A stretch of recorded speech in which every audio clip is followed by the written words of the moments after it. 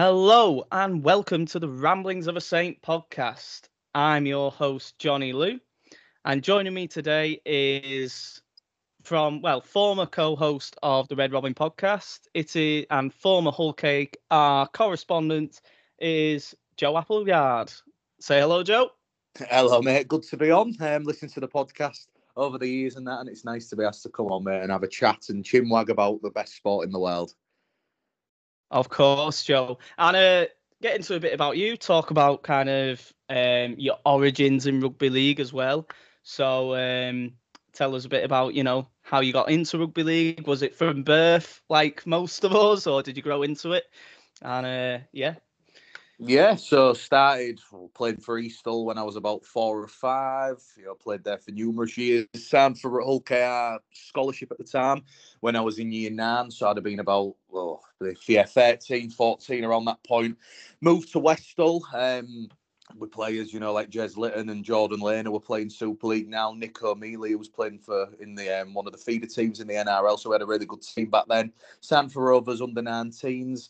Played a few years there, went on loan to Newcastle for a little bit, broke my ankle, went to Australia, came back because of an ankle issue as well, and then obviously got into the journalism side when I knew my career was, more or less over because of numerous injuries, which was upsetting, but I had to try and make a positive out of it. So yeah, started the Red Robin podcast. It's called the Robin Pod now.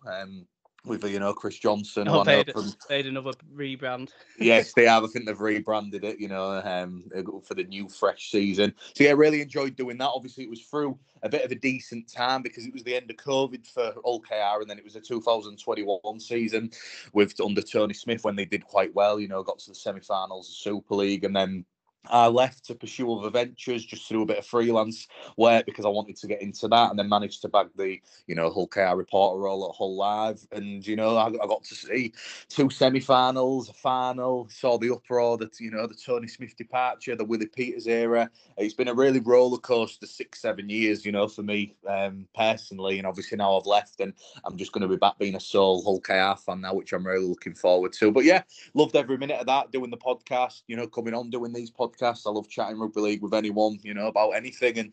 And it was a pleasure to obviously report on a very good, 2 and a bit years at Hull KR. And now looking forward to moving on and getting back in the stands. So yeah, that's me in a nutshell. Well, so you've had quite a unique sort of side to it than the average fan, haven't you? Because you've seen kind of it must, like, obviously being a Hull KR fan and then getting to go behind the scenes slightly. Having more of an insight behind the scenes than the average fan. What was like that sort of, like, how did you find that? Was it quite an easy transition from fan to reporter, or was it quite difficult? It was and it wasn't. Some bits were tough. I mean, I'm not going to lie.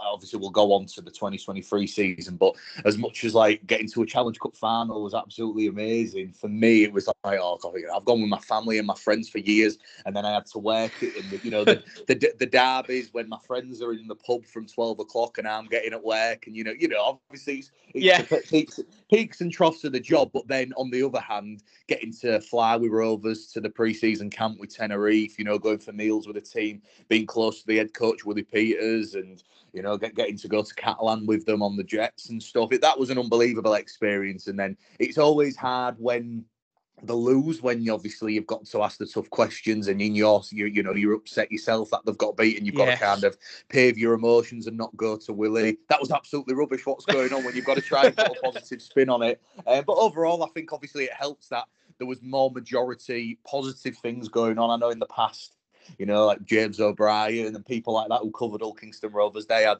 a bit of a poor time doing it because of how poor Rovers were on the field. So I got the lucky end of the stick.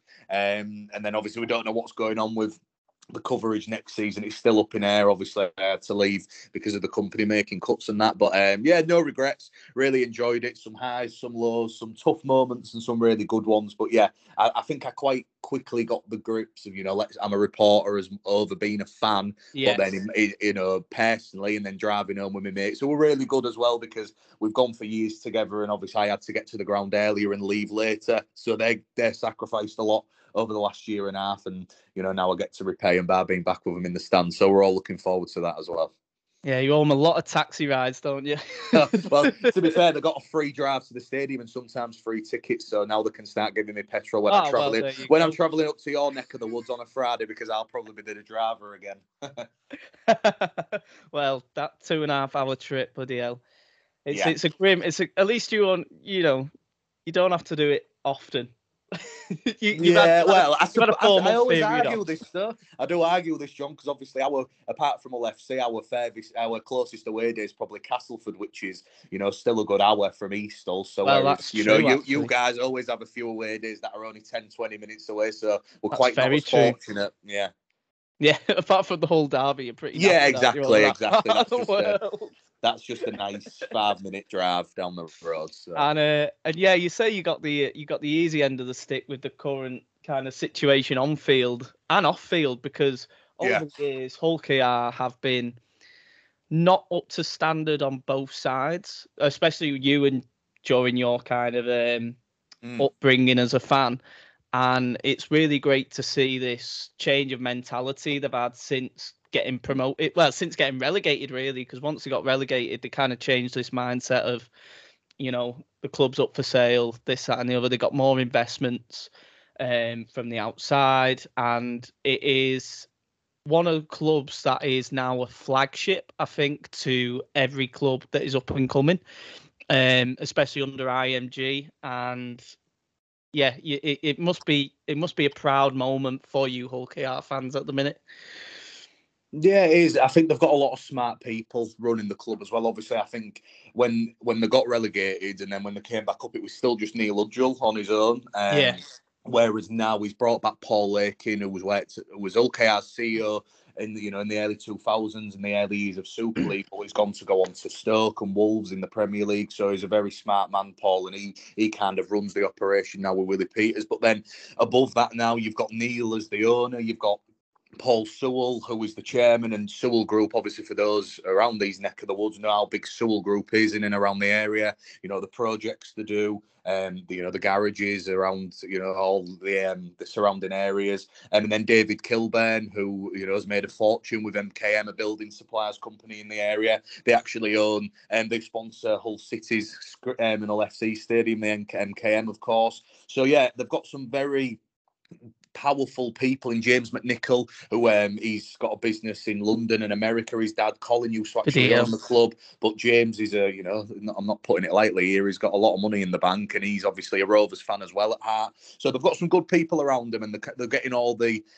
they're getting the foundations in because, like you mentioned there, IMG. This is going to be a long process, and we're already seeing some clubs crumble and the cracks appearing. You only have to look at what's happening at places like Salford and, obviously London have come up, but they're going to have a tough year. Whereas Rovers, unfortunately, they're still not over the line silverware-wise, but for the club and the whole organisation, obviously I've seen it as a player when I was there, and then as a fan, and then as a reporter, and now back as a fan. But honestly, hand on heart, this club is in the strongest position it's probably ever been in, and hopefully that can replicate now on the pitch, because they are talking the talk. They've got to go and walk the walk now, but more pressure, more responsibility, talking about getting in the playoffs, getting to another major final. It's nice, it's refreshing, mate, because 5-6 years ago it was, hopefully we can, beat all a few times and maybe finish 10th and 9th, and that was where we was at, and there's no point hiding from it. Whereas now, you people in the city expect OKR to be up there, and the fan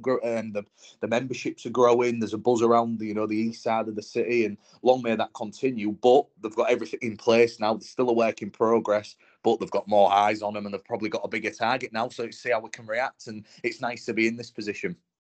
Yeah, because absolutely no way 5 years ago, if you'd have asked us, if you'd have known about the IMG system and the grading system, if you'd have said, where a Hull KR, there's no way you'd have put them in the top 6 clubs in Britain a few years ago. And now you're like, yeah, if not, they should be really pushing for a top 4 kind of system, and that should be where they're at.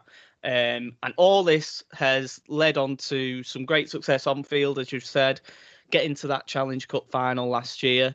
And let's talk a little bit. Let's have a little review on last season. So you finished 4th in the end.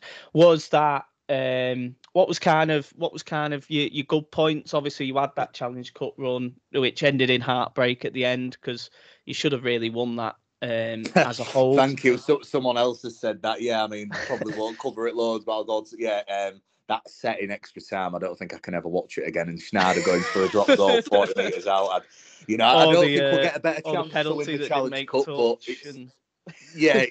it's nice to open wounds and get your emotions out. But every time I talk about it, I'm like, what happened there? But yeah, it's a good 2023, mate. It was so weird. Obviously, you look back and you look at the team who actually started the season compared to the team that finished it. You know, people like Frankie Halton joined Lee. You've got Lachlan Coote, who was the highest paid player at the time, who you know well from his time in the Red V, who just couldn't get going at Rovers. Yeah, I know. I've heard you speak about him so many times. And if we'd have got half of what he gave you, then he'd have produced a lot more. And unfortunately, Coote was very disappointing because of obviously the HIA reasons, and obviously we respect his decision to retire. But it was tough when you're offering such big money and you have a big name player coming who you think can change the fortunes of the club, and then he's in and out every single week. It was hard, but yeah, he had a really tough time. You know, you lose Sean Kenny-Dowell for 4 or 5 games due to suspension when it was that rule where he put his hands on somebody's back and they went down injured, and it was just like, right, okay. Started off well, obviously beat Wigan in round 1, beat Salford in round 2, and you're thinking, here we go. Yeah, beat you guys. And then there was a little bit of a dip where you lose 3 on the bounce, and then you pick up a 40-0 victory over Hull FC on Good Friday. And it was a real weird season because there was some games where you'd lose. Like I remember Warrington away and just thinking, can't capitalise on these games. But then you'd break hoodoos by, beating you guys, beating Catalan, going to Huddersfield and winning, which we're very rarely to do. And I just think the mentality and the chopping and changing that Rovers had to do, and bringing people like Cesar Rougier from Catalan and Tanguy Zenon, and who'd have thought Brad Schneider had come over to UKR and do what he did. It was such a weird season, and I think the team and everybody as a whole managed it really well. Obviously, just couldn't get over that finish line, and there was so disappointed what happened at Wembley. But I think if you can take what a positive from that is that then when obviously we came to you guys 5 days later and you give us a bit of a tonk, because I still think our hearts were in our mouths and we were still, quite emotional. After that, we ended up winning 7-8 on the bounce and then finished 4th. We were 7th.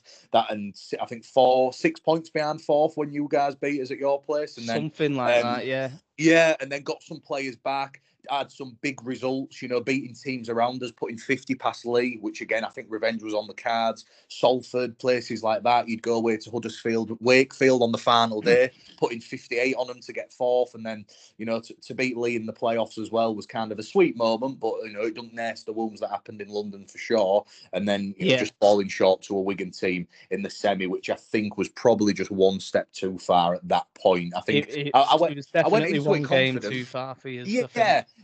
Yeah, 100%. You know what? I went into it confident because I thought there's going to be 4,500 Rovers fans coming. We've got quite a strong team.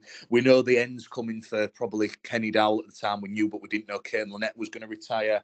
It was Schneider's possibly last game, people who were moving on, and you never know what could happen. But then, as much as we'll bite our tongue, and especially for you guys, as good, you look how good Wigan were in that semi, and there was clinical in that final, weren't they? I think it had took a miracle for either, Rovers or Catalan to have beaten in them games. So yeah, we obviously you had our ups and downs, more ups than downs. Our best ever Super League finish, so close, minutes away from ending that silverware hoodoo. But yeah, they've made the bed now and they've set the standards, and they've got, we'll speak about their ins and outs, I'm sure, soon. But they've invested more, and looking forward to seeing what they can do. They'll look back at 2023 with, hopefully, the season it changed for the better in the first season under Willie Peters, where you kind of can see them foundations in. But I do think ultimately, at the end of the day, they still should have won that Challenge Cup final. And I'm not too bitter about what happened at Wigan. I do think Wigan, absolutely took us to the cleaners, didn't they? And they went on and won it, and rightly so, they deserved to. But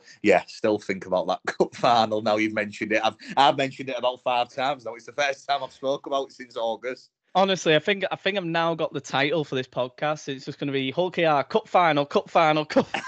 That's the thing. It's been mentioned about 10 times with it. It has, mate. It has. That's the thing. It's yeah. We'll move on from there. I can't remember what happened now.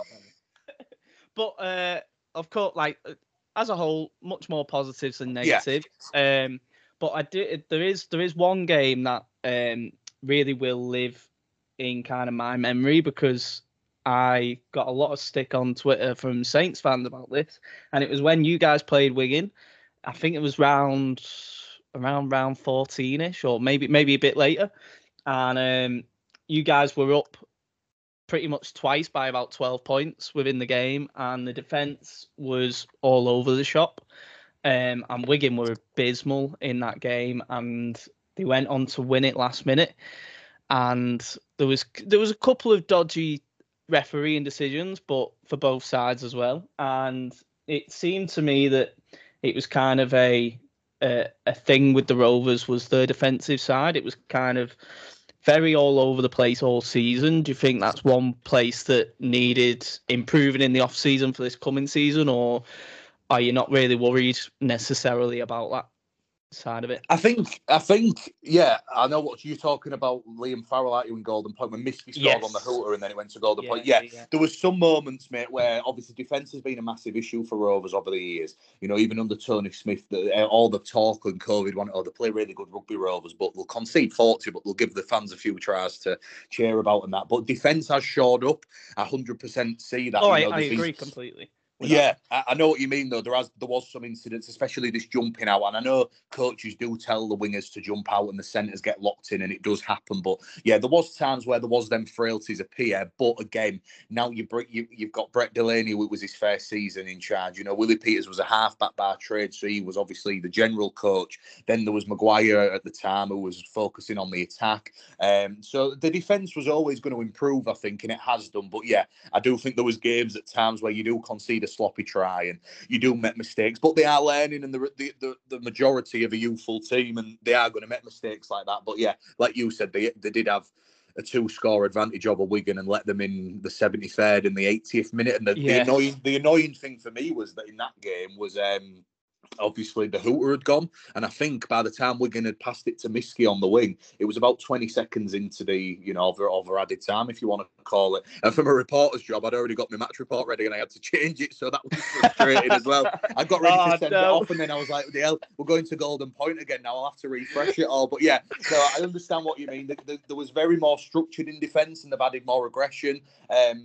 And I think it'll be interesting now when we're moving on to next year and stuff. Now they've got a bit of a new look fullback in Peter Hiku, see what he can do controlling the numbers and that. So they've got obviously had a long pre-season to get the defence in order. Brought in Danny Ward as well as the assistant. So Willie Peters has said that he's focusing on defence with Brett Delaney, and then obviously Dave Hodgson helps the wingers and the attack, and Willie Peters is the head coach. So yeah, it'll be interesting to see what that's like this year as well. And again, they're all work in progresses out. The combination take time in attack, and combinations ultimately take time in defence as well, don't they? I think people forget that. Oh, massively. You look at the bigger picture, don't you? And you're always like, from a Rovers point of view, now you're going, what's Mikey, Lewis and Tyrone May going to be like, and Peter Hiku in the span? But you look and you've got rid of Kenny Dowell and replaced him with Gildart. You've got Tanganoa in for Kane Lynette, and you're like, they've got to react as well in defence with Ryan Hall and whoever's the halfback on that side, whatever the way to go. So it's going to be interesting. But yeah, understand where you're coming from there. There was some times where it was a little bit worrying, but I think overall there was they wanted to play for each other and they wanted to defend for each other. And I always think now you can look at Rovers, if they force an error, you only have to look at the likes of Elliot Minchella and George King who run in and celebrate like they've scored a try. In the past, it won't be seen as a quality, whereas Willie's massive on celebrate them little wins, and I think over time that paves the way to success. Exactly that, because like to put a little Saint spin on it, like you were saying before about used to concede sort of like 40 and then score like a good few tries and whatever, and keep the fans happy. That was like kind of what Saints were like under Millward back in the day, where we'd kind of you score as many as you want, 'cause we'll try and outscore you kind of mentality. Yeah. And now you look at the Saints outfit and it's completely different to what it was. Obviously, the game's changed in them 15 years between, well, nearly 20 years between now. But you look at like the game and it's really based on defence, the modern game. And you look at Saints when it was under Holbrook, the defence was solid, but the attack was scintillating. And then we changed to Christian Wolff, who was very much, no, we win these games by grinding out victories, by, playing a defensive style, having that compact defence, having, like you say, the the wingers or centres jamming in when necessary, and it kind of took Saints, that transition between Holbrook to Wolf kind of took us quite drastic, because we went on a bad run after the World Cup challenge against Roosters, and we ended up losing quite a few, and luckily COVID came in for us to kind of work on that defence. And like you were saying, it does take a while to adjust defence and get just like attacking combinations, and that kind of does need patience from that side. And hopefully after this off season and we come into 2024 with a fresh look, fresh coaching staff, with obviously Danny Ward, as you mentioned, coming in for Danny Maguire. That was quite a strange off season for you guys, wasn't it? Coming towards the back end of just before the semi-final, wasn't it? It kind of started rumours going about the coaching situation. There was rumours that Danny Maguire had been banished by Willie Peters, which I think got quashed pretty quickly. And then eventually, Danny Ward ended up swapping the bright lights of Cass, coming over to Rovers, and then Danny Maguire was rumoured to have the head coach job, and then he ended up being assistant at Cass. So it's kind of been a bit of an off-season drama, hasn't it, at OKR in that side?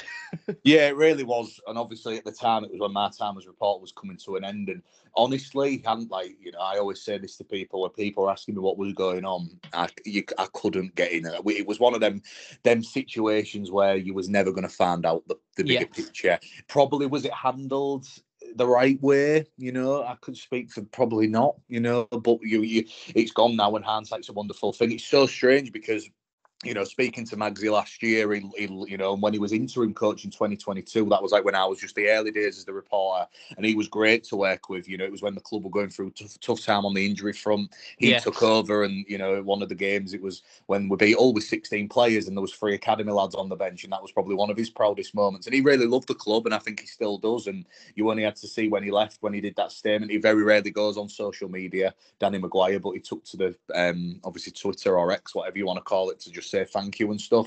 I don't think it was his choice. Let's be frank there. It probably wasn't, because he signed a 3-year deal, and that was the most strange thing, the fact that he'd been offered a longer contract. You only had to see a few weeks back when the Schneider got that drop goal, him and Willie Peters hugging on the pitch and emotions, and then you think, what's happened between now and then? You'll probably never know. But I always say, in this situation, and not backing Willie because I've worked with him for a year, but he's the head coach. If he wants that, you've got to trust him, because he's the man who's getting paid the big bucks to lead this side. And if it doesn't work, and he'll take it hand on heart, and then he's the one to blame, isn't he? But what he's done so far, getting rid of players, we haven't even spoke about Jordan Abdul yet, have we? You know what I mean? The players that he's got rid of who were on bigger contracts. Yeah.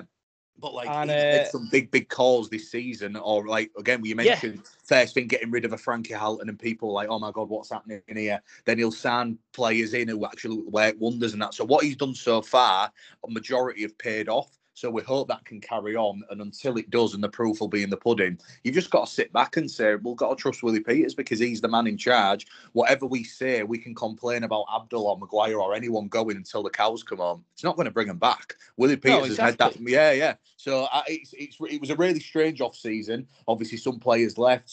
Like Reece Kennedy got released early from his contract, players like that. Yeah, exactly. So there's been so much, it's probably been one of the most hectic off seasons, but I think it's probably a case of it's Willie Peters' second season, and you only have to see in football, don't you, like with the transfer windows and that, if managers can keep the job for a year, they kind of start to mould their backroom staff. Now he's brought in Phil Bryant, he's brought in somebody from the Rabbitohs who's the operational manager now. He was very close to getting Tyson Frizette, so he wants to build his own team, and he's building his own team now, but his own team's also in the backroom staff, and I know they've increased the numbers of the physio department, things like that. They've brought in more backroom staff. So it's exciting times, and you do get a few casualties, but I think it just shows that Magsy was a real respected character, and obviously, as a Leeds player, watched him for so many years torment Rovers and other sides over the years, but it was great for Rovers, and wish him all the best at Cash. I think fair play to him. He could have took the top role there, but he wants a few more years as assistant, and I have no doubt in the future He'll be a great head coach, whether that be, Castleford, Leeds, or OKR. You never know, do you? But I think he left Rovers, obviously not on the best terms, but I don't think there was any malice in it where Rovers have gone, see you, then you've gone. Like, obviously it's been Willie's call or the board, whatever, but, the move on. And I think he did really good for Rovers and wish him all the best. He was a nice bloke, Danny. Yeah, exactly that. And you've kind of covered a lot of good topics there that we're going to go into. And kind of them big calls by Willie Peters have really been... I love seeing that, like from your head coach to kind of go, no, this is what's happening. Yeah. This is the direction I want to go. This is where we know. And having Danny Ward step in, that also brings that head coach experience as an assistant, which kind of, the Saints have it with Lauren Fraser-New at the minute. With the head coach experience, that can also work drastically in the favour because they know how players tick, they know how they work. And they can also bring their own style and work with Willie. Willie's obviously seen something in Danny Ward that he's gone, right, I want him in. And then obviously you go on to the calls about, Jordan Abdul. We'll go into your transfers in a sec. That is the outside huge because up until his injury last year, he was leading the Man of Steel charts. He was kicking people to death. There was a lot of calls that was the only thing he could do, which I think were very unjust because I do think he is a very good halfback. I'm quite surprised at that as well because bringing in Danny Ward, you'd have expected Danny to go, look, he's worked with him, hasn't he, in the past at London? Yeah, London. I'm kind of seeing that and kind of seeing that situation. Willie's obviously made the call that no, Tyrone May is going to be the 6 with Mickey Lewis at 7. And then that call on the outside is a major one because if Tyrone May doesn't settle, he doesn't kick on, people will be going, well, why'd you let Jordan Abdul go? But then if he does kick on and you have a even better season without Jordan Abdul, it comes out to be a masterstroke and everything's gone right. And then with it only being a loan deal as well, there is that thing of, well, if Tyrone does want to go join his brothers, you can always recall him if necessary as well. And the kind of, although it doesn't seem like that because I think Catalan have an option, don't they, to take it as a free transfer. So it's kind of them big calls as a fan. It must be good to see as well that you've got someone who has this vision. Yeah, it is. And this Jordan Abdul, whatever you can want to call it, episode, it's been going on, hasn't it? And I think what you've got to look at is the fact that he's been injured. I think he's played for Rovers for 3-4 seasons now, and I think the most games he's ever played was 14 in a season. And don't get me wrong, when he's on fire and when he's ticking, he's a brilliant halfback. That's like a third of the total games, though. Like you include Challenge Cup games and everything else. There's a real. I think there's a stat where obviously Abdul played for us on loan as well in 2017. I'm sure he's been at the club like 2 or 3 seasons more than like a Mikey Lewis or something. And Mikey's had more appearances or something daft like that. I can't remember. But just it kind of, and I think obviously you can't read too much into rumours and what everybody says online, and I won't speculate and I won't put on record why it happened because I won't know personally myself. But you look at Willie's comments when you go. He talks about the whole KR way, doesn't he? He talks about being fit and fighting for your place. If nobody wants, it's no surprise that he does an interview saying, I want players who want to fight for their place. And if people don't want to be at this club, fight, they can go. It doesn't matter who you are. 2 days after Catalan announced Jordan Abdul signed. So you can kind of see as that being a factor. But you know what? When you look at it as well, I always think there's a few factors on the field as well that's affected this. Obviously, Rovers and Jordan Abdul have used him at 13 over time. But Rovers, his best player probably at the minute is Elliot Minchella, the new captain, who plays 80 minutes at loose forward. So even like if there was a gap in the market there for a loose forward, you could even go to Abdul, right, do you want to go in as a 13? But there's not that at the moment, so I don't think you can guarantee him a spot. On the bench, do you carry him? Because we did a few times last season and he was quite ineffective. He had a good game against Huddersfield in his first game back, but there was times where he'd come on at loose man and Minchella would go to prop, or he'd come and do 20 minutes in the halves, and he was just chopping and changing, and then you lose a middle off the bench, or you lose a hooker off the bench, which I know Willie loves to run with Matt Parcell and Jez Litton. So it would have been tough. And again, if a player doesn't want to fight for his place and he sees his future elsewhere, you can't not blame them, but you can't be too disappointed, because you want players who want to play for St Helens. I want players who want to pull on OKR shirts. Castleford fans don't want kids who aren't bothered about Castleford. And I just think at the moment, when we're recording this 7 days out before the opening game of the season, the derby, people are still a bit worried, because obviously this loan to Catalan happened after he'd got rid of Rowan Milnes, he'd got rid of Jack Potter, the fourth choice halfback last season. Jack Potter's gone to York, obviously Rowan's gone to Castleford. So now you kind of, you're looking at, they haven't got a third choice proper halfback at the minute, unless you count in Jez Litton going to 7, or young Lenny Ellison, who's only played one Super League game against Wigan because the chopped and changed before the Challenge Cup final. So there's been names rumoured, we've spoke about Luke Gale, haven't we, me and you a few times. This shop transfer, that's going to happen.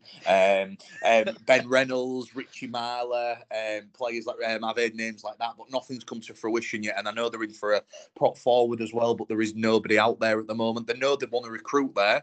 And I don't think it's helped having to get rid of Abdul. But I think in the long run, once we get a third choice halfback in and we get another middle in, and then you've got your full squad, because there's a lot of academy players as well in the background as well, and reserves who I'm looking forward to seeing in the near future. But yeah, I just think that's why Rovers fans are a little bit worried at the moment, because we haven't got a proper third choice halfback. And obviously we are relying on Tyrone May and Mikey Lewis to click from the off, which hopefully they do, because that partnership excites me. But there's a lot of factors in that, especially at the beginning of the season when there's the wet weather footy, and it doesn't really suit that fancy style of play, does it? But yeah, we'll see, and we'll see what happens in Catalan. You only have to look at Tom Johnson, what he's done. He couldn't bag a full season, could he, at Wakefield? He's gone over there, done a few seasons, never missed a game, and now he looks like he's probably coming back to West Yorkshire next season. So, Abdul might go over there and rip it up. And, Castle, there was that thing about a free transfer. I don't even know if that is true, to be honest. I hadn't really done much digging, but I don't think... it was in the article, wasn't it? But just from hearing a few things, I don't think it would be as easy as a free transfer, but that's obviously for a different day, and if we even get to that bridge. But I don't think it'd be, because I've seen everyone saying, Rovers are getting hard done by there, but I just don't think, I'd be very surprised with them businessmen and everyone we spoke about earlier letting that deal happen, if you get me. But obviously I don't. But yeah, we'll see. I think he'll be all right for Catalan if he can stay on the field. And again, once that the hot weather and that, will it suit his style of play, the kicking game with the greasy ball and that? You never know, do you? So, and it'll be interesting to see when he plays against the Robins, because we're playing 3 times this year. So it'll be interesting to see what reception he gets. How many times over in Catalan? One over in Catalan, which is... That's a shame, isn't it? April. So that's already booked from our end, and then we get to play him at I'll put it in brackets, Magic Weekend at Ellen Road. And then Weekend. Yeah, Weekend. Exactly. At that ground. Don't forget the major rebrand of Weekend, not Weekend. And obviously the times were wrong on that one, but that's typical rugby league. We're all sorted now. Yeah, nothing worse than having it in Leeds at Ellen Road and then renaming it to Weekend instead of Weekend, just to get down with the kids and get people in. So now we've got the main things out of the way, and that is Jordan Abdul and the coaching situation. We can go on to much more positive stuff. Carrying on with recruitment, you obviously seen the likes of Jordan Abdul leave. You've also seen quite a fair few departures of Kenny Dowell, obviously we mentioned with his retirement, and obviously Kane Lynette with his retirement. Ethan Ryan's gone to Salford. Sam Wood to Cass. Jimmy Kynhorst has finally left after being on the fringes to York. Schneider's returned after his loan, but he's joined Penrith Panthers, which is quite a good little coup for them. It's going to be interesting. Jack Walker's loan has obviously finished, and he's off to the other side, the dark side of Hull. Then we got Greg Richards. I'm glad you got that in. I'm glad you said that. Not me. Then we got Greg Richards, who's gone to the south of France. Grand final winning Greg Richards, which is Still crazy to say. Yeah. Rowan Milnes, we mentioned, went Cass. Reece Kennedy, which was a bit of a shock towards the back end of the season. Obviously, his wife was very vocal. His girlfriend or wife, I don't know what situation there are, was very vocal on Twitter saying, nope, this is our home. And it obviously wasn't, because now he's got the bright lights of London. And Louis Johnson's gone to Cass, who he never really made a major appearance for you, did he? He had his injury worries, didn't he? I think. Yeah, he didn't get a run of. He played about 4 games last season. Tony Smith. I was quite surprised that he didn't go to Hull FC, me personally, because Tony really liked him when he was at Rovers. Obviously, was he the one that was at Warrington? Yes, Academy? he was. He started at Cass, went to Warrington, could play in like the back row and centre. He was going to represent Jamaica as well in the World Cup, but he got a little injury there as well. So he's had his issues, but he's a young kid and he's one of them. He'll try hard for you, and he's still got a lot of improvement. But yeah, I don't think he had a place at Rovers. So you've seen quite a lot of a turnover on the outside. With obviously Kenny Dowell's a huge loss, but he's joined the coaching staff, hasn't he? Yeah. He's one of his official titles, like head of pathways or something like that. But I think he's doing a bit of everything. Really, he wants to get many feathers on his bow as he can. He's acting as an assistant coach to Willie Peters. He's doing the reserve head coach with Dave Hodgson. He's working with the 16s and 19s, and then obviously helping the new lads obviously transition and things like that. So he's doing a jack of all trades, trying to get as much experience as he can. To that. So that's kind of good that you've still got his experience around the squad, and he seems to have really bought into the culture while he was here.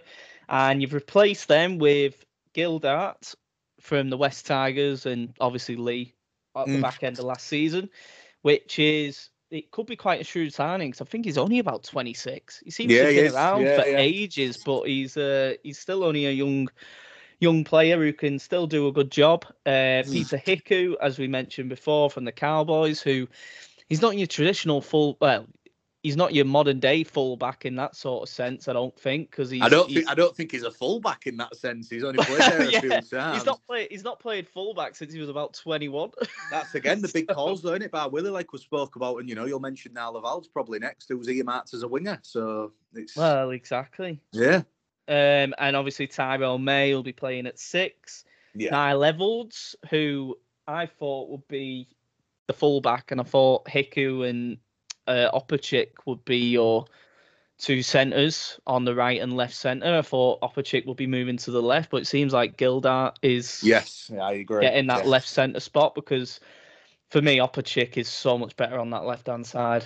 Yeah, it was. It was at the Eels, wasn't he, on that side? And on the right he just seems to be non-existent. And then obviously you've got Tanganoa coming in for Kane Lynette and Joe Burgess, which was a real shock, wasn't it? Yeah, it was. Kind of came from nowhere with Salford, and obviously whatever's gone on over there that we really shouldn't really discuss, because no one, I think, knows. And obviously you've got a couple of young lads in AJ Wallace and Reese Butterworth from Dewsbury, who is a good young player by all accounts. I think did he get the Player of the Year? He got League One Player of the Year. He was captain of Dewsbury last year, wasn't he? And obviously he's played for like Huddersfield, Bradford, teams like that. But I think again, a lot of the Rovers have got Matt Parcell and Jez, haven't they? So I don't think Butterworth will play loads this year, but I'd be very surprised if he won't for the future, because I don't think Parcell's got many years even, left in Super League. I think he's eyeing up, calling it a day.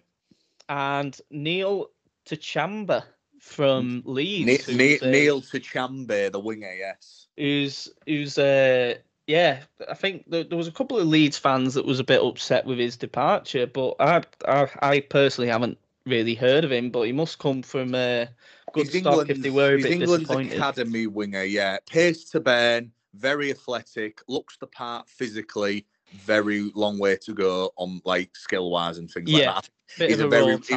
Rovers are going to have to mould him for a few years, So focusing on the more first team players that'll be in around, Peter Hiku playing fullback, as we mentioned, is a bold call, because I think he's played centre for the past decade and a bit. Yeah.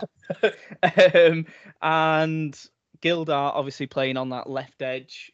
Like we said, it could be a masterstroke, but I just I just personally would love to see Opachik on the left-hand side. And the purchase of Jai Whitbread, and obviously Reece Kennedy then got released for that, for the quota spot. I think that's a great signing. Yeah. I think he was, if he was at any other team other than Wakefield, I think there'd be a lot of people going, wow, how did they get him? Because Wakefield were that poor, I think he went massively under the radar. I think he's a good unit, and he will be really good for you guys as well.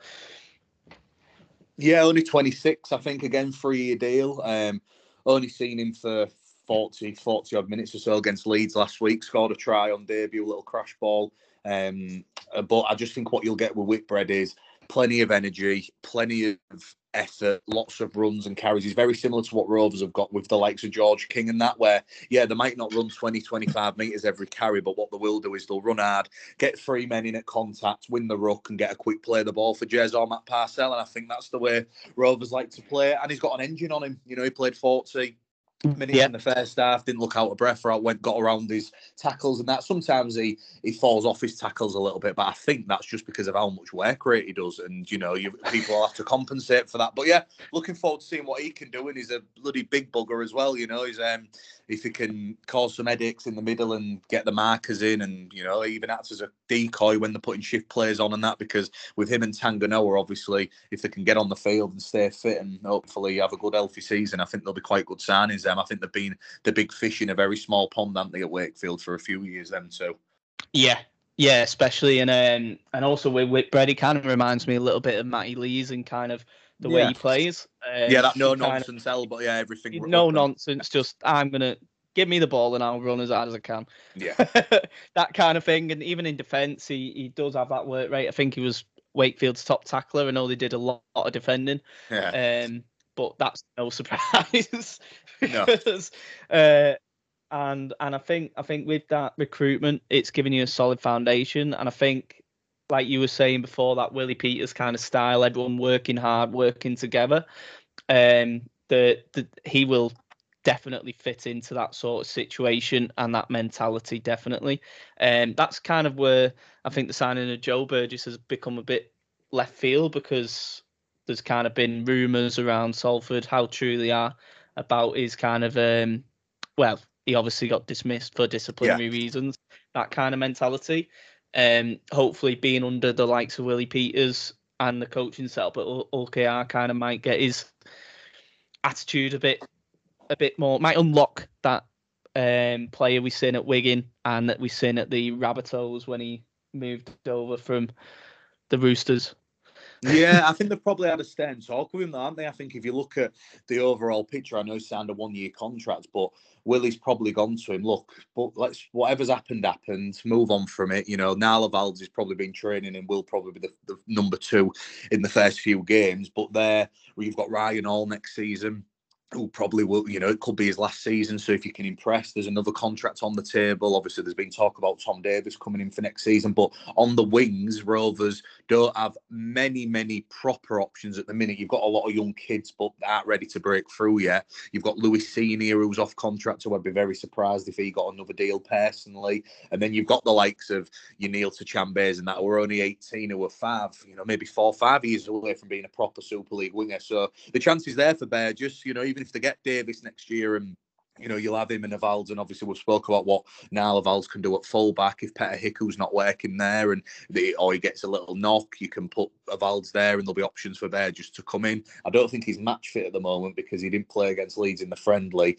I'd be very surprised if he played in the first few games. I do think it'll be a Valdes, but it's just a shame because obviously they've got the dual reg with Featherstone, but at the minute the championship teams are only playing 1895 cups, and I believe if Bear just played for Featherstone on dual reg in that cup, he'd be cupped hard in the Challenge Cup for OKR. So is that how it works? Yeah. So Rovers obviously they got beat to Appleyard last week, Featherstone, but that'd have been a good game for Joe Bear just to get a run out in. But I think if he plays in that competition, because it's joint with that competition in it, it's obviously if they get through and all that, and the teams can progress if they progress in the Challenge Cup and they wouldn't be in that 1895 Cup. I think that's why the rules apply there. Yeah.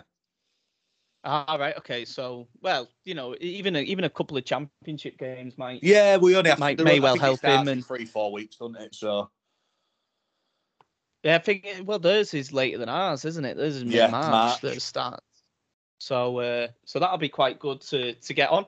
And finally, we'll go on to predicting how will Hull KR get on this year.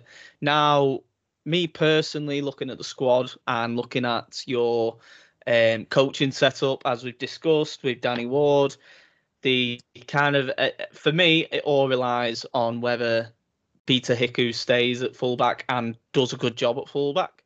I've no doubt Tyrell May, just keep the camera away from him. I've no idea Tyrell May will do a good job at 6. Yes. And doing all that, it's just for me that fullback position. If Evold stays fit and Hiku doesn't do a great job there, you can always slot him in at centre and Evold can go fullback, which isn't a drastic switch, but I think I've predicted your top 4. I'm putting you third. I'm putting my neck out there. I think you will finish as high as that. Good. Thank you for that. but I think for me it just hinges on that fullback slot. If Hiku doesn't adapt well to that, I mean, there's no reason he can't, apart from the 10-year gap between him playing for the Kiwis at fullback and then playing at Appleyard at fullback is a massive one. We've seen what he was like at centre with Warrington and at the Cowboys in the past couple of years. So that for me is the big point. But what are your predictions? Because I'm only a Saints fan, mate. I don't focus on Hull KR as much as I love rugby league, as much as a Hull KR fan. So what do you reckon, Joe? I think with everything you've mentioned there, and we spoke earlier, didn't we, about talking the talk, you've got to walk the walk. I think realistically, the squad on paper, you're looking at that and you think you've got to be in the playoffs. You've got to be in the playoffs. I'd love top 4 again. Of course I would. I think they'll get there. I think they'll be in the top 6. I've put them 4th on my predictor. Some of my friends have even gone 2nd, but I don't think that. I just think consistency and learning I think top 2's I think 4th. But I'm going to put my neck out here as well, and this will make for a great story of, former Hull KR reporter makes shot prediction for 2024. I'll email this Cam Patterson, don't worry. Between me and you will know what that means, and now you've just said that. Yeah, I'm putting my neck out. I think they get over that Wembley heartbreak this year. I think they're going to go and win the challenge. Oof, that's a bold prediction. And if they do, it's not out of the real. It's not out of the grounds of reality. You've got to ride the wave, and I think we did it perfect last year. We beat Batley 50-0 in the first round. Then we got Salford. Obviously beat Salford at home in the quarterfinal, which was tough. They're a good team on the day, aren't they? I know there was having a few difficulties at the time, but so were Rovers, injury-wise. Then you beat Wigan in the semi, where when you get to a semi, you're going to have to beat a St Helens, you're going to have to beat a Wigan, a Catalan, a bigger team, aren't you? So if you can do that, and again, I imagine the next time Rovers get to a major final, hopefully that is this season, I don't think it will be against a team like Lee. I think it'll be against either you guys or Wigan or Catalan or someone like that. That's why I say that was last year was the best chance we'll ever get to win it. But heartbreak and that motivation can tip you over, can't it? And there is that core group of players, and we're still there, and I know it hurt Willie Peters a lot, and obviously Kenny Dow losing the coaching staff. They want to bring silverware now, and at the moment, as much as I have this argument with my friends, they all want grand finals and things. I think for Rovers, realistically, again this season, the best chance of winning silverware probably comes at Wembley. But I'd like to think that could happen, and I think could they win that and carry on and get in the top 6? Yeah. And if they won the Challenge Cup and they petered out a little bit at the end, and in the finish 5th or 6th, even if they was at the top at the time of that, then that's fair enough. But you've got to actually get there first. It's all right me predicting it. You've got to, I'm not trying to cause thingy trouble here or whatever, but I just think that derby, as much as it's the first game of the season, round 1, and it's the biggest game for both clubs, rivalry-wise, I just think you've got to be beating teams like Hull, and then we've got Salford away. You've got to be picking teams like that off again if you want to be at the top echelons of the league again. I think in the first 7 rounds, for me, I just think you've got to get off the blocks, don't get caught in the middle and the bottom pack, because you don't want to be chasing the season and you want confidence and things. But then injuries, full-back situations, half-back situations, everything comes to fruition, doesn't it? And by round 2, someone probably have a season ender and there'll be, debates flying everywhere already. It's what happens in rugby league. But in the here and now, 7 days before the season, looking forward to it. And yeah, hopefully that my predictions come true. But I'd be happy with yours as well. Third would be nice. Yeah, but please, Joe, remember, it doesn't matter if you win 7 or 8 games. Just don't over-celebrate, lose to Saints and Wigan, and then go on a massive downward spiral. Well, if that happens, if we win 7 on the bounce, I'll take Willie Peters in 4 in on my local, and he can take Rovers on top of the league. And we've got some big boys coming back for Catalan away next week. Oh, still the greatest video to happen. Still the best of video last of all season. Well, I was going to ask you about trophies, but you pretty much summed it up in that little prediction. So, right, Rovers, well, yeah. you've heard it here first. You've heard it here first. Rovers are going to win the Challenge Cup. Do you know what? And I'll say Rovers Challenge Cup. I'm not just saying it to, lick the Rambling of a Saints podcast. I think you or Wigan will either win the league leaders and the other one will win the grand final, but I can't decide yet. I think Wigan are a bit of an enigma out there. They've probably got one of the best teams on paper ever that Super League's ever seen, but they've already picked up injuries, Anderson, December, Walters, people like that. If they can click, we know they've got the star quality. Obviously, you're in a bit of a transition, aren't you, without Roby and stuff now, new captain and that, but I don't know. I'm looking forward to see. I'll probably butcher this name. Is it Waka Blake? I'm looking forward to seeing him. It's Wonga. Wonga, bloody hell! Well, what's the cue for then? Yeah, I've seen him for the Eels and that. I think on his days, but yeah, he's going to be good. I'm looking forward to seeing him. And also Matt Whitley. I'd have liked him to come to Rovers, but yeah, I think he'll be a good signing for you guys. Yeah. Well, Saints Academy lad, and we let him go because we didn't think he was good enough. And well, sometimes that makes a player though, doesn't it? So that little heartbreak, and then you go to win this, you end up turning Saints down when they come back for you at 22 to go to Catalan, spend a few years in the sun, and then return home. A good, solid second row, and like I was saying, I mean, Saints' strength in depth as an all-round team, I think it's the best in the league, as in that depth that we've got. It's the young lads as well for me. Yeah, the young lads, mate. They played superb against Salford. I know it's only a friendly, but we've got a young lad called Sambu, whose older brother Juma. He's now at Oldham, but he's going to be a great centre. And we've got is he the one who scored the full length for? I saw the highlights. Yeah, straight from the scrum. And we've got Johnny Vaughan, who's the Great Britain youth captain. Name, Johnny Vaughan. Vaughan, well, big breakfast, didn't he? Exactly, yeah. And I think players like Delaney and that as well. George Delaney will just come into his own in the next few years. He's a great player. We've got another young prop in Noah Stevens. Look out for the name, because he'll be playing a few games this year, and he is. I'm not messing, a monster. Yeah. Like, seeing him, he towered over half of the team. He was as wide as he was tall. It was like, Jesus. I think he's only 19, and them young players and that development at both Saints, Wigan, your Leeds, and now with the whole kind of academy growing, like, you guys can hopefully start to see that. Well, that's probably where the difference has been, mate. I mean, yeah, they've split up the academy, haven't they? Now, don't both clubs have the? Because it used to be the sixth academy, didn't it? Yeah, it's been back for about 5 years now. Yeah, so Rovers have got their elite academy now, Soval. But yeah, I think that's been the issue from probably both sides of the city. To break it down a little bit before we finish. But yeah, you mentioned them guys there from you, and you look at your teams and Wigan's and even Warrington to some extent. They've got a lot of lads playing now.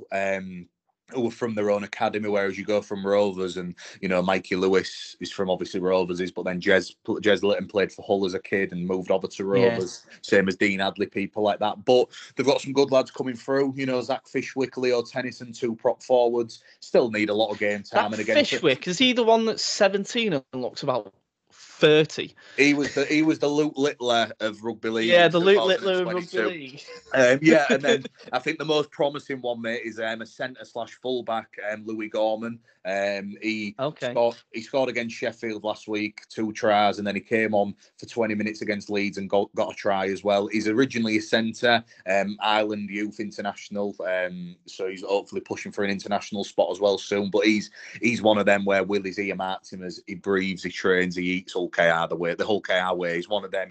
He's switched on. He knows what he wants. He's very humble, and yeah, he's got a bright future ahead. But that's the thing, I think, from Rovers, as good as it is having all these power board and investing, hopefully they can invest a big into the youth academy now and get that sorted. So every few years you're getting a Mikey Lewis. Every few years you're getting a Louis Gorman or a Jez Litton, because you've got to produce your own now. And I'm very surprised. I'd like to think IMG put a bit of an emphasis as well on it in the future, because I don't think that's one of the priorities. I think the categories need changing drastically with that sort of side of it. They do. Like we know it's a work in progress. And hopefully they're listening to clubs, because I know Mike Rush has come out about the categorising of our catchment areas, the likes of London, the fact that theirs is, I think it's like Malton or something like that, wherever they're based, and it's like one little district of London. It's like, mate, they've got the whole of North London basically where Wimbledon is, and it's like that's where they can base it, and then but all that sort of stuff. But the final point on Hull KR is, I think, the whole thing that summed up Hull KR's transition over the last 5 years with the academy, as we've just ended on, is a week ago they posted a photo, and it was like the team photo, but it wasn't just the first team of men's, it was the women's, the academy, the coaching setups of each team, and it was kind of everyone in one big unit. And I put a tweet out saying, this is how you change a club, you build a culture, you build that foundation up from the ground. And that picture just summarised everything that Hull KR have achieved over the last 5 years. And I think it's something to be drastically proud of as a fan. Both a rugby league fan, it doesn't matter. Even if you are from West Hull, you should be proud of seeing that. And you should be going, why isn't our team striving to be that? And if you're a championship club like York who are building something, if you are a London, for example, who've scored low on IMG, you should be looking at the off-field stuff and going, right, this is what we need to build, and this is where we need to be in 5-10 years, because that transition and that picture, it was a beautiful sight to see. Yeah, it's a good photo, mate, and it's like I said, there's a bit of a buzz around the club now, obviously on the back of what they did last season. But it is noticeable, there's all these youth teams now, the women's and the girls teams. You've got, under 14s girls, and I just think in this day and age, in technology and TikToks and everyone wanting to be perfect, that the fact there's still like girls in year 8 and 9 who want to put on the rugby shirt and play for Rovers. I love stuff like that. I think that's great. And you want to see in the stands as well. When I was in year 10 and 11, so like nearly a decade ago now, there was me and my mates, and there was obviously younger kids, but there wasn't loads. It was all like my dad's ages and stuff like that. Whereas now, you go in the East Stand, it's rammed. It's full of young kids and full of young girls and that are wearing the Rovers kits, obsessed with your Mikey Lewises of the world and stuff. And I just think that's great, that there's a real vibe around Craven Park now, obviously with Craven Street, and that's going to get bigger and better. The extension and what they want to do to the full campus, which will obviously in years to come, but they are getting the ball rolling. So off the field, really, really strong. They're heading in the right direction. Just got to keep it going on the field now, and hopefully a bit of silverware could transform it to that next level, because you only have to see what it would do to this city if they got, especially this side of the city, if they manage to do it as well. Because I think that's the next thing now. Let's break that duct. Let's get over the line, and then I don't want to call it a dynasty could happen, but just a bit more, that'd probably be the turning point now. Just keep the momentum. Exactly. The momentum, and you've got to keep the momentum, haven't you? Because then that's in the little things we know about recruitment cycles. No one's going to want to come to a team who's 11th or 10th. You've got to be attractive on and off the field, and I think that's what they are doing. And long may that continue, and hopefully the Red V and the Red and Whites might play out a few finals in years to come. Hopefully, very much so. And 8,000 season ticket sold, I think I said, which is biggest unreal. ever, which is brilliant. I think that's upwards of where Saints is. I think Saints are around the 8,000 mark, or have been for a few years. So that is like the fact that you are doing that with such a small capacity stadium compared to what is like, that's drastic. Having them fans in every week, that's only going to be good. And I think we're going to wrap it up here. So thank you, Joe, for joining us on the Ramblings of a Saint podcast. Have you enjoyed it? Absolutely loved it, mate. You know, it's been great to talk, and it gets me in the mood now, doesn't it? It gets you in the mood for the season. You know, we're not far away now. And exactly. Yeah, I'm sure we'll catch up in Craven Street for a pint when you come over this side. Well, as long as my coach isn't late like last time. I heard that. Obviously, yeah, I remember traffic, that. And it was, it was like, I was like, oh well. There's my grand entrance to Craven Street after giving loads of grief to Hull FC. The Messiah's return isn't quite there, but hopefully this year I'll get a pint on Craven Street, and we will see you. Good luck to Hull KR, and we will see you soon on the next one. Thank you very much for listening.